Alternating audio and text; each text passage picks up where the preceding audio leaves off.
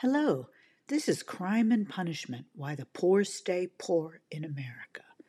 And today's post is titled, Medical Debt is Crushing Millions of Americans, and with overwhelming debt comes ruined lives. I'm starting with a quote from Dr. Martin Luther King Jr., and that is, of all the forms of inequality, injustice in healthcare is the most shocking and inhumane. End quote. It's easy to think that if you have health insurance, you will not have medical bills to pay out of pocket.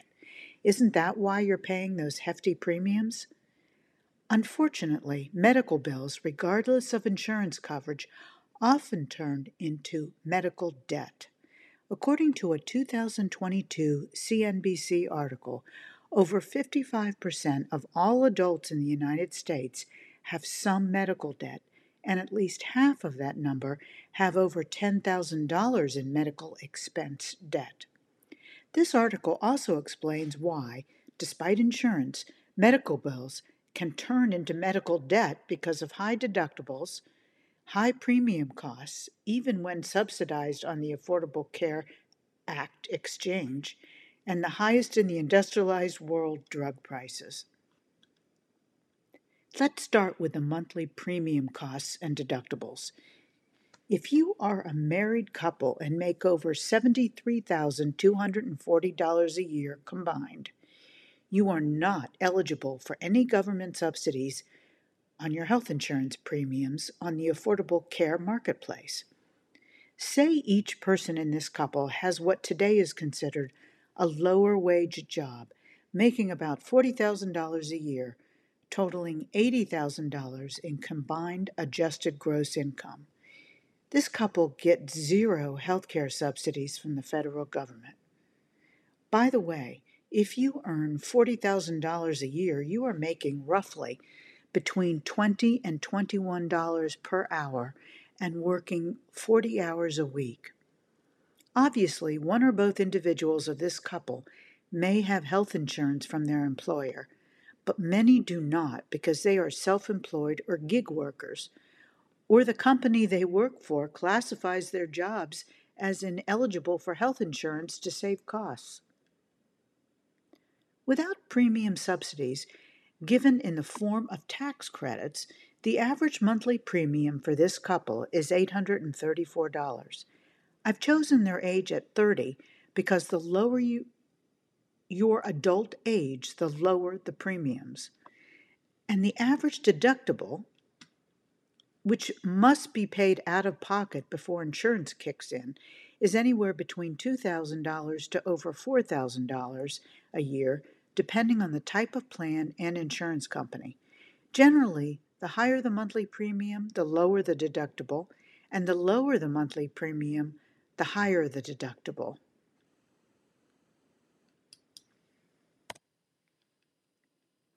On the positive side, there are at least two major benefits provided by the Affordable Care Act that consumers did not have before.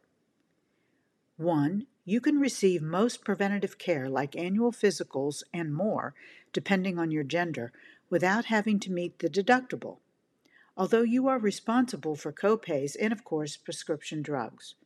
And you cannot be turned down for the health care coverage or required to pay higher premiums for any pre-existing conditions. According to an October 2022 report by the Kaiser Family Foundation, even with employer-provided health insurance, a family pays an average of over $6,000 annually toward premiums and still has co-pays, co-insurance payments, and an average of nearly $2,000 for a deductible.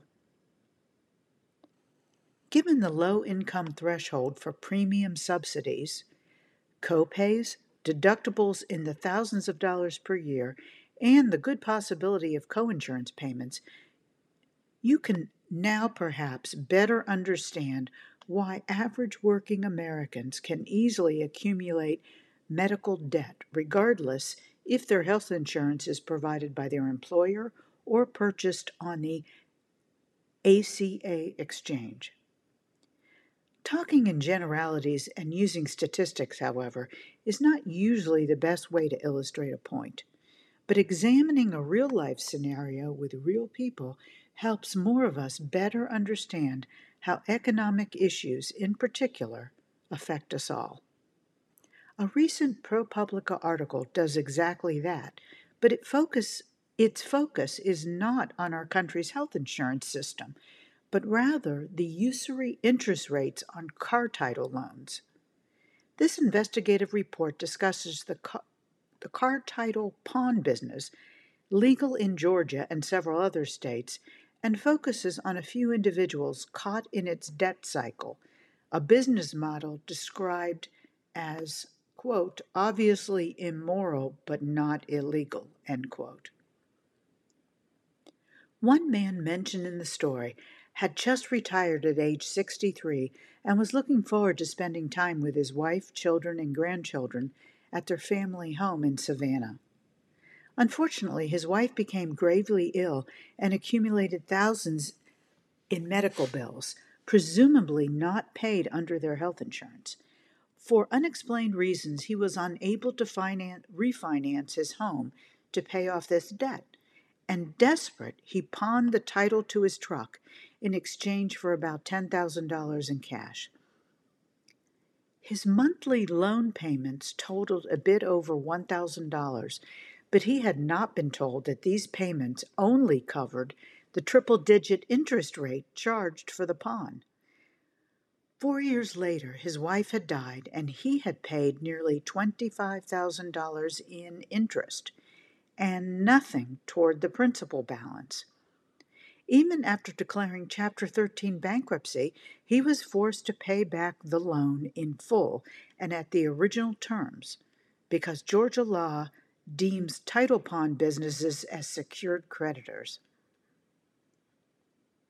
Neither medical bills nor medical debt should exist in the United States in the 21st century. We do not need health insurance of any kind or cost.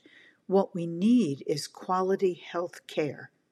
If you are not wealthy enough to pay the exorbitant costs to for-profit companies to keep you alive and relatively healthy, you are punished with debt, bankruptcy, and even your life or those of your loved ones. As one of my readers so eloquently stated in the comment section of this newsletter under a separate post, quote, I'm poor because I was treated to a long illness that ended with a transplant surgery over 11 long years. My trajectory was never to be rich or anything close to that. I knew I was from the middle class, and that was fine with me. But when you're struck down by health issues, you are pretty much done. End quote. Senator Bernie Sanders, independent from Vermont, has been tirelessly fighting for government-run health care his entire career, and he's not stopping now. This year, he and 14 other senators again introduced a Medicare for All bill to the Senate. This proposed bill also upgrades our current Medicare system to include vision, dental, and hearing aid benefits. Quote from Senator Sanders, it is not acceptable to me nor to the American people that over 70 million people today are either uninsured or underinsured. As we speak, there are millions of people who would like to go to a doctor but cannot afford to do so. This is an outrage. In America, your health and your longevity should not be dependent on your wealth. Again, this is from Senator Bernie Sanders' comments at the introduction to the United States Senate of his Medicare for All Act of 2022. What might convince you that our country needs at least Medicare for all? The steadily rising cost of health insurance premiums and deductibles? That millions of people are overwhelmed with medical bills and debt? The personal stories of people whose lives are ruined by getting sick? Or nothing at all? I'd love to hear your comments in the comment section below.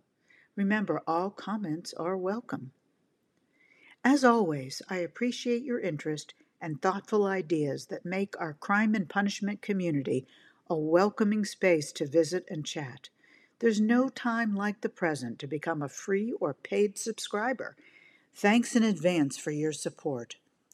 And remember, Crime and Punishment: Why the Poor Stay Poor in America is a reader-supported publication.